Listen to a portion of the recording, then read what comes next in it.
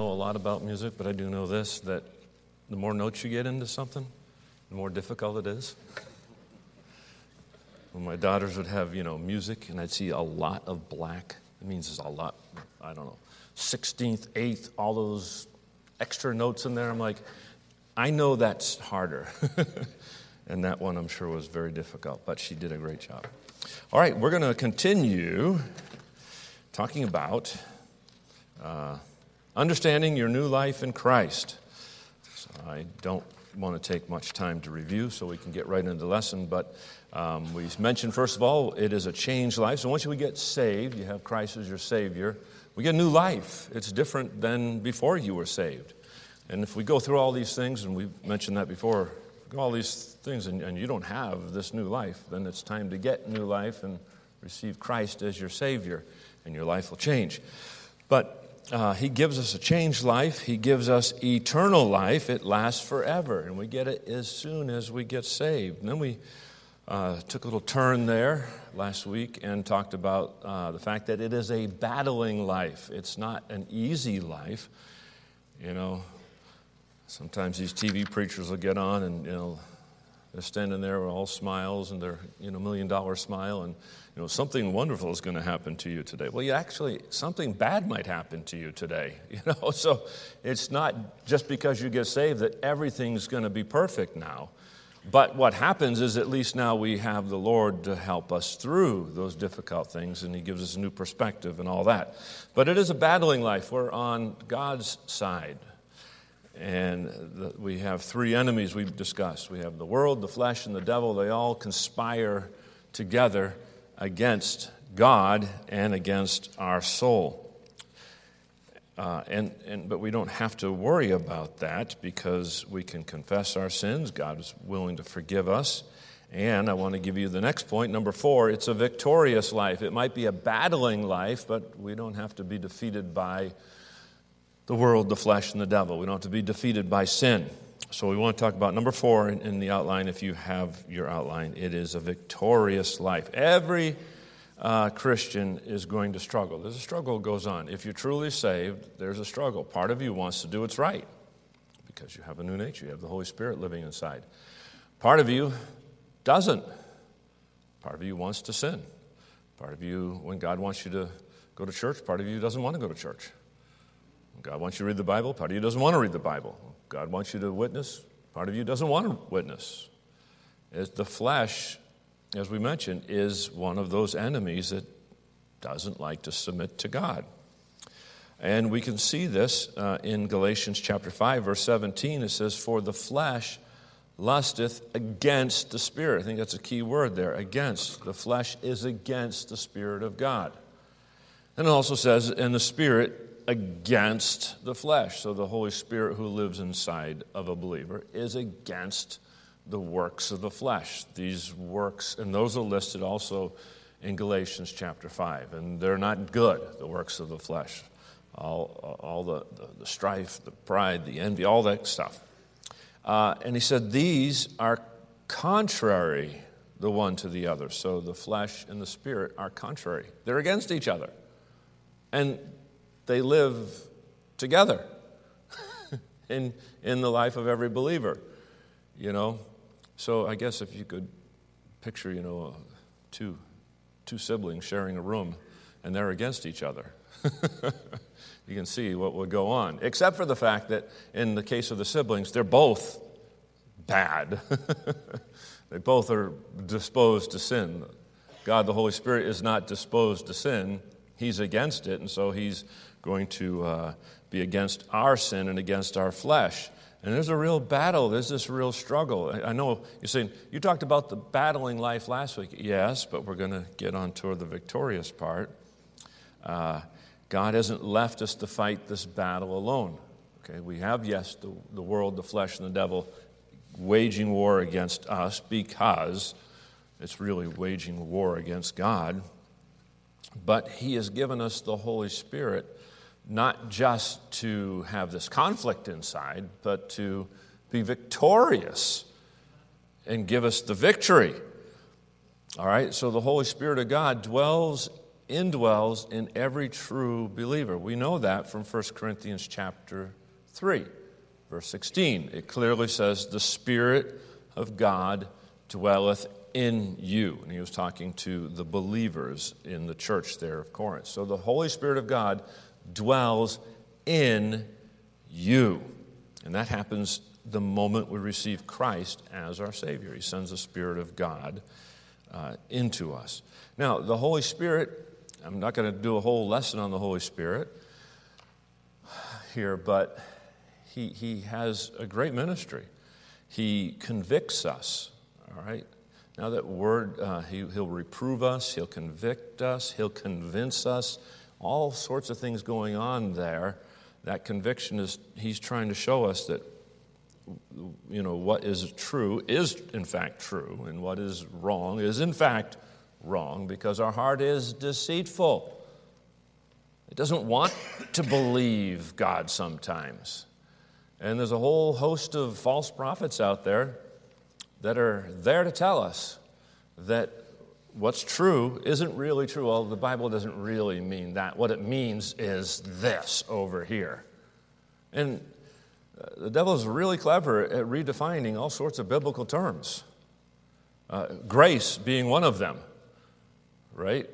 Grace is this now liberty that I can go do whatever I want. I'm not under the law. I'm under grace, so I can go do what I want. That's not what grace is. You can read the whole chapter, Titus chapter 2, and part of that, near the end, you're going to see that the grace of God teaches us to deny worldliness and ungodly lusts. So the grace that the Bible talks about is the ability to deny this sinfulness that's pulling on us. The grace of the world is, hey, you're under grace. You don't have to worry about do this, don't do this. You can do what you want. It's all good now. Jesus made it all good. Doesn't that sound, warm and fuzzy? No, it sounds heretical. He didn't come and die for your sins so that you can sin. Okay? So we have the Holy Spirit in us. He convicts us. He teaches us. He's our teacher. He helps us to understand the Scripture where before we didn't understand the Scripture. He'll guide us into all truth, the Bible says. He empowers us to be able to deny ungodliness. He empowers us to be able to witness. And so in the flesh, I don't really want to witness. In the flesh, I'm powerless to witness.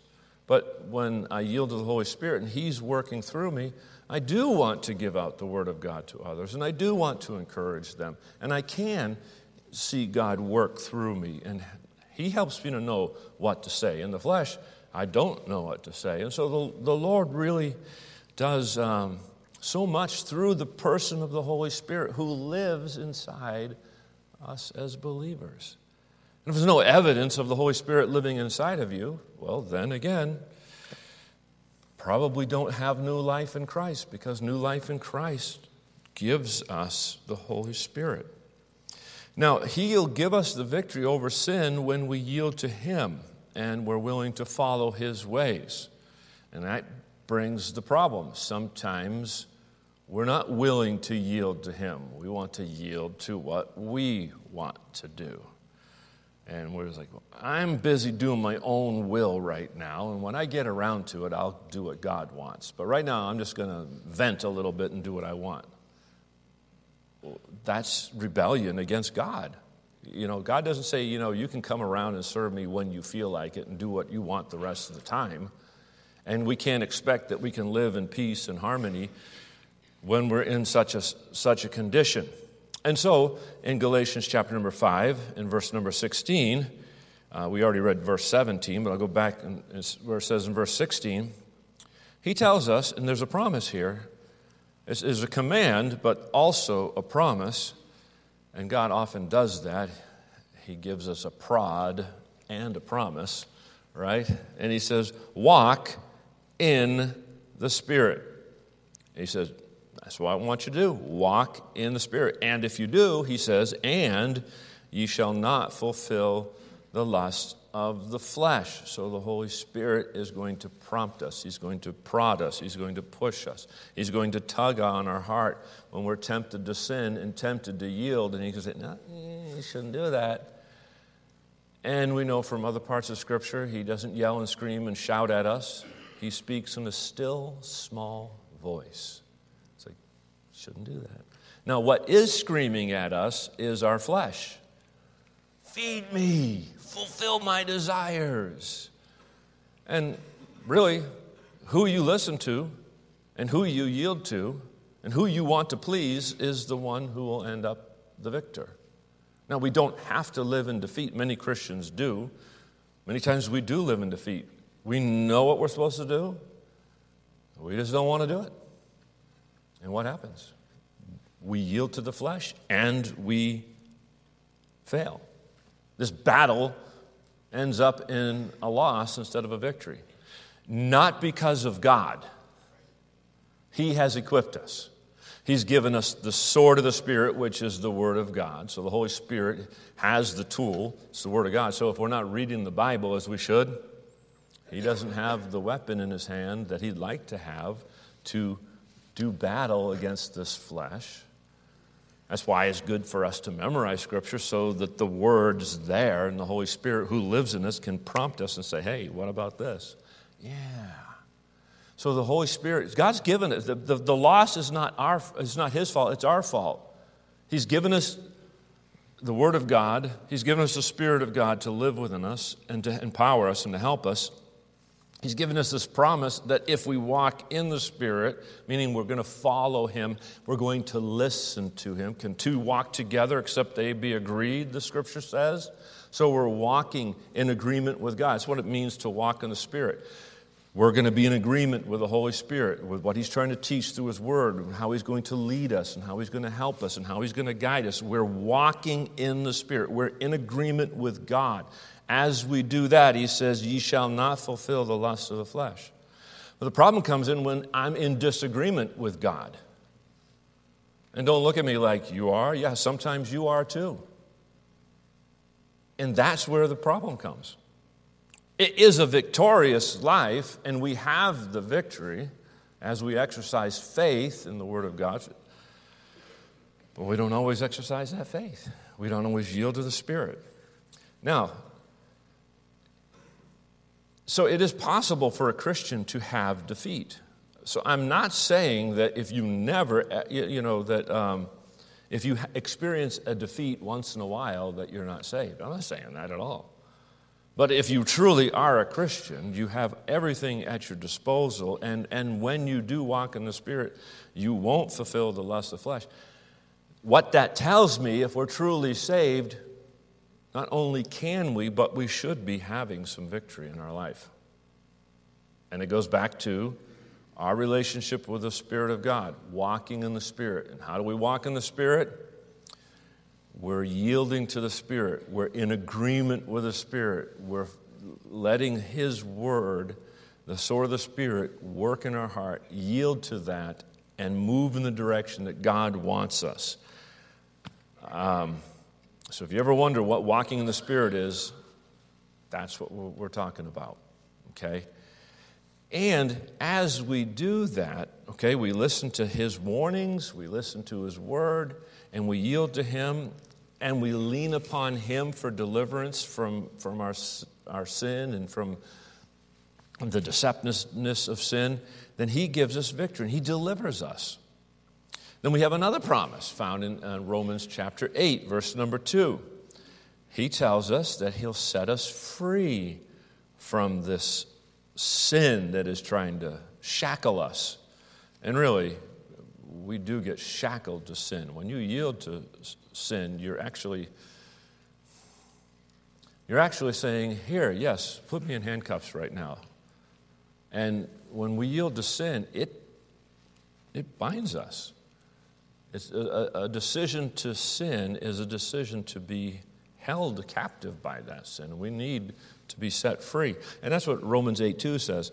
For the law of the Spirit of life in Christ Jesus hath made me free from the law of sin and death. So there's a law of sin and death. And we understand that law. It's raging within us. Our flesh wants to sin, and sin, when it is finished, bringeth forth death. And sin destroys all sorts of things, relationships, peace, harmony, all sorts of things. So we see that there's that law, but there's a higher law going on, and that's the law of the Spirit of life in Christ Jesus. And Jesus is more powerful than the law of sin and death.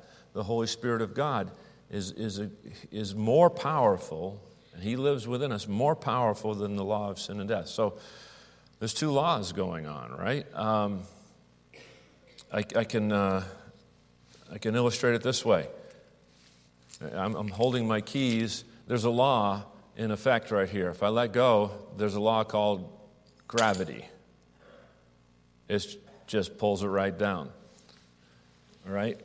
But there's another law going on here too. I've got something holding this back, and that's preventing it from hitting the ground. There's another law going on, right? And so there's some resistance to that. And we have a greater law that's working in our lives, and that is the law of the Spirit of God. If we yield to Him, we can have victory. So God doesn't leave us weak and defenseless. Okay, we're not weak and defenseless. I was just reading the other day in Hebrews. We don't have to be weak because He gives us grace to be able to serve Him. In Hebrews 12, verse 28, it says, "Wherefore we, receiving a kingdom which cannot be moved, let us have grace whereby we may serve God acceptably with reverence and godly fear." So God gives us grace to be able to serve Him. You say, well, I struggle serving God sometimes. I'm just so weak. Ask for grace. And I was reading this morning my devotions, which is exciting. In James chapter 4, verse number 6, it says, "But He giveth more grace. Wherefore wherefore He saith, God resisteth the proud, but giveth grace unto the humble." So we need grace to serve the Lord, and God gives more grace. We just humble ourselves, and He'll give us the grace that we need to be able to serve Him. So He doesn't leave us weak, nor does He leave us defenseless. I don't have time, but you could look up Ephesians chapter number 6, verses 10 through 18, where it talks about the armor of God. He gives us the protection that we need. And when we put on the armor of God, the whole armor of God, we're able to withstand. We're able to do battle against this evil world, the devil, the flesh. We can be victorious. So it's a battling life, yes, but it's a victorious life. Whether it's on the battlefield or in sports, I think most of us are more involved with sports, and sometimes sports feels like it's a battle. You're out there and you're just fighting for the victory, and it's hard. But when you win, all that struggle was worth it. You're not like, oh yeah, that was so horrible. You're like, yeah, all you can think about is the victory. So let us not focus on how horrible the battle is, because we have the Holy Spirit to help us through and be victorious. And if we're not victorious, remember, it's not God's fault. It's our fault. And it's revealing about us and our character. And that's why God says, if we humble ourselves, He resists the proud, but He gives grace to the humble. If we can humble ourselves and say, Lord, I am weak. I am so easily defeated. I need your help and strength. And He'll step in and say, okay, I'm here to help. But someone say, I got this, or it's not my fault I did that. I was tempted. It was the temptation's fault. And we make all excuses, and we're resisting God. We're just proud. We're never going to get His help and His grace and victory that way. All right, so there you go. Victorious life. I got to get another point in today so that we can try to finish up next week. So number 5. All right, so it's a victorious life. Number 5, it's an obedient life. If you truly are saved, there should be some evidence of that. And saved people should be obedient to God. We don't expect the lost to obey God and His Word, do we? I mean, it would be nice if they did, but we don't expect them to because they're opposed to God. A true sign of our love to God is our obedience. I mean, if we're saved, we should love God. If He's our Heavenly Father, we should love God. And Jesus said in John 14:15, "If ye love me, keep my commandments." What does that mean then? If I want to show love to God, I should obey Him. And when I don't show love to God, don't obey Him, I'm showing that I don't love Him. And we can sit here and sing the song, "Oh, how I love Jesus," but if we're doing the exact opposite of what He wants us to do, the truth is we don't love Him like we say we do. It's just words.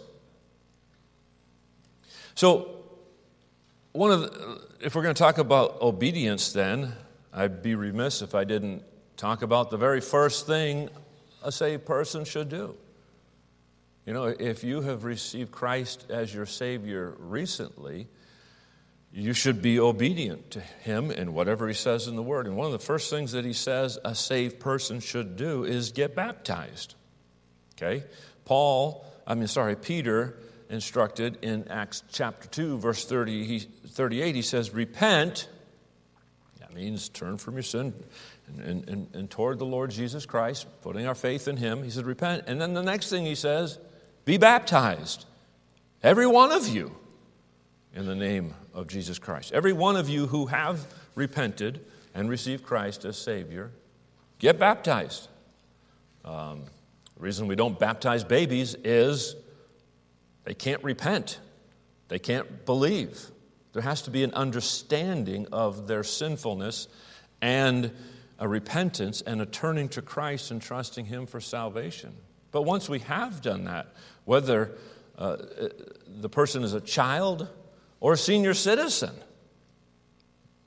God says, "Repent and be baptized, every one of you, old, young, in the name of our Lord Jesus Christ," or in the name of Jesus Christ. So, baptism, okay, it's a picture.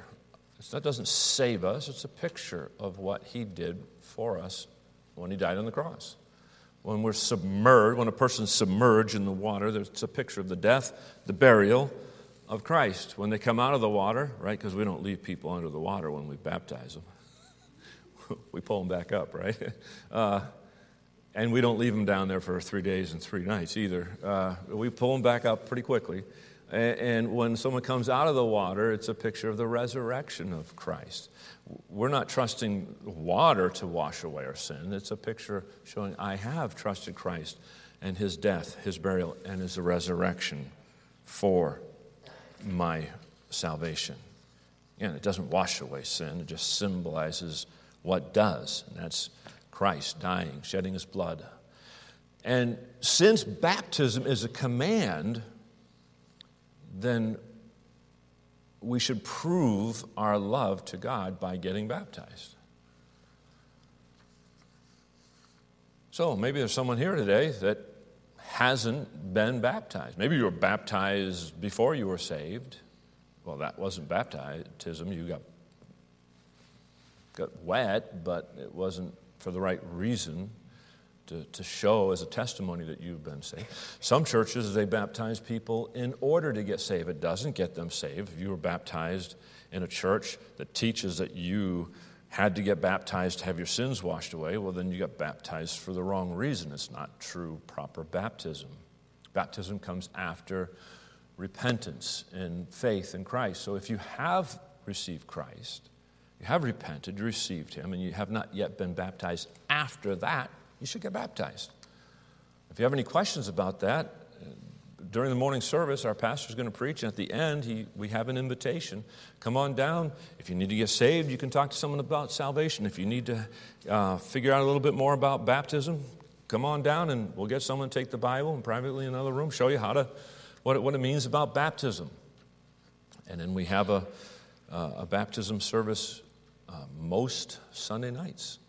So You can learn more about that if you come down and talk to someone after the service during the invitation. So let me just say this. It's difficult for someone to take more steps for the Lord if they don't take the first step. Okay? You get into a car. I know, I'm just thinking old school, okay? You put the key in the ignition. I know there's these cars now that you don't have to have the key in the ignition. You just have to push button. Okay, I'm just go old school with me for a moment, okay? You get in the car and you want to put it in drive and step on the gas pedal. There's some processes. You have to first put the key in the ignition and turn it on. Then you can put it in gear. And then you can step on the gas pedal. You can try to put it in gear. You can step on the gas pedal all you want. If it's not on, it ain't going anywhere. You got to take step number 1 first. In the same way, it's going to be very difficult for you to go anywhere in the Christian life if you don't take the first step. Take that first step of obedience. Show your love to God. And because if you're truly saved, it should be marked by some obedience to God. And God blesses people who obey Him. Isn't that a blessing? And so often we fight against Him. Oh, I'm not going to do what He says. I'm not going to do it. And we miss out on His blessings. We don't have to have a life that's so deprived of His blessings. So if you've not been baptized, do so soon. You can even do it today. But let me just say this. Baptism is just the first of many steps that God wants us to take. It really does matter after you get saved, whether you obey God or not.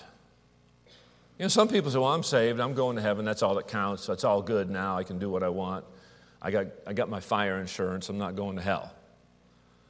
And when I feel like obeying God, I'll obey God, and it's okay. And when I don't, I'm just going to live my life for a while. When I'm older than, like those old guys up there, then I'll turn around and start serving God. Well, it doesn't quite work that way.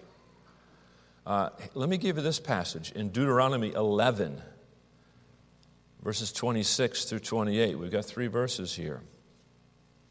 Deuteronomy 11, 26 to 28, he says, behold, this is God speaking to His people, Israel, and I think the principle applies to us also, because if you're saved, you're one of His people. He said, behold, I set before you this day a blessing and a curse. Now, just hearing that, you'd say, well, which one do I want, a blessing or a curse? I want blessings, okay? You want a curse on your life? Here you go. I'll show you how. I'll also show you how you can have the blessing. He said, a blessing if you obey the commandments of the Lord your God, which I command you this day. Wow, so if I obey God, I get blessed. Then he says, and a curse if you obey not the commandments of the Lord your God, but turn aside out of the way which I command you this day, to go after other gods which you have not known.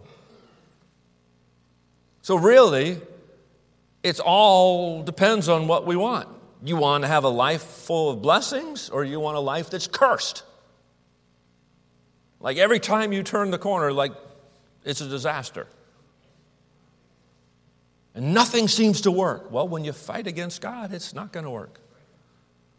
Now, I'll tell you this, sometimes when you're following God, you're going to have problems too, but at least you got God to get you through them. You'll see the victory through it. Not so when you're living a life of being cursed. So God expects His children to be obedient. And when we are, we're blessed. And when we're not, we're chastened in an attempt for God to correct us. And if we can live contrary to the Word of God without being chastened, without being corrected, you can just read Hebrews chapter 12, and it just simply says that we're illegitimate children. We're really not children of God. If you can live a life so contrary to the Bible, with no chastening, no correction for it, probably not saved. So, what does that tell us? A saved life should be an obedient life. And when you're obedient, you're blessed. So, if you experience that, isn't that a blessing? And if you haven't taken those steps that God wants you to take them. If you've been holding off on that baptism, don't hold off. Get baptized the right way. It's immersion, not sprinkling, not pouring. And it's for the right reason, not to get forgiven, not for all these other things, but to show obedience to God and show the symbol of what he did for us on the cross. Let's pray. Father, thank you that you've given us your word to understand our new life in Christ. Thank you that you give new life. And Lord, if there's someone here today that doesn't have that new life, that today they might repent of their sin and turn to Jesus for salvation. And Lord, I pray that you would help those. Maybe there's someone here that's not taken that first step of obedience. They know it. They've received you, but they've not been scripturally baptized. Lord, I pray that you give them help, encouragement, and strength to be willing to take that step. Maybe come down at the invitation today and talk to someone or catch someone after the service and get some questions answered about that. And Lord, I pray that you'd help us all who are saved to have a victorious life, not to yield to the flesh, and realize you've given us everything we need to have victory. And when we don't, it's not your fault, it's our fault, and it should humble us to come to you and ask for that grace that we need. Lord, I'm thankful for your word and thankful for how you've worked through the lesson. I pray it's been a help and encouragement to your people. Give us a good service to follow, Lord, and empower and strengthen our pastor. We thank you for him. Pray these things in Christ's name. Amen. All right, let's take a break. We'll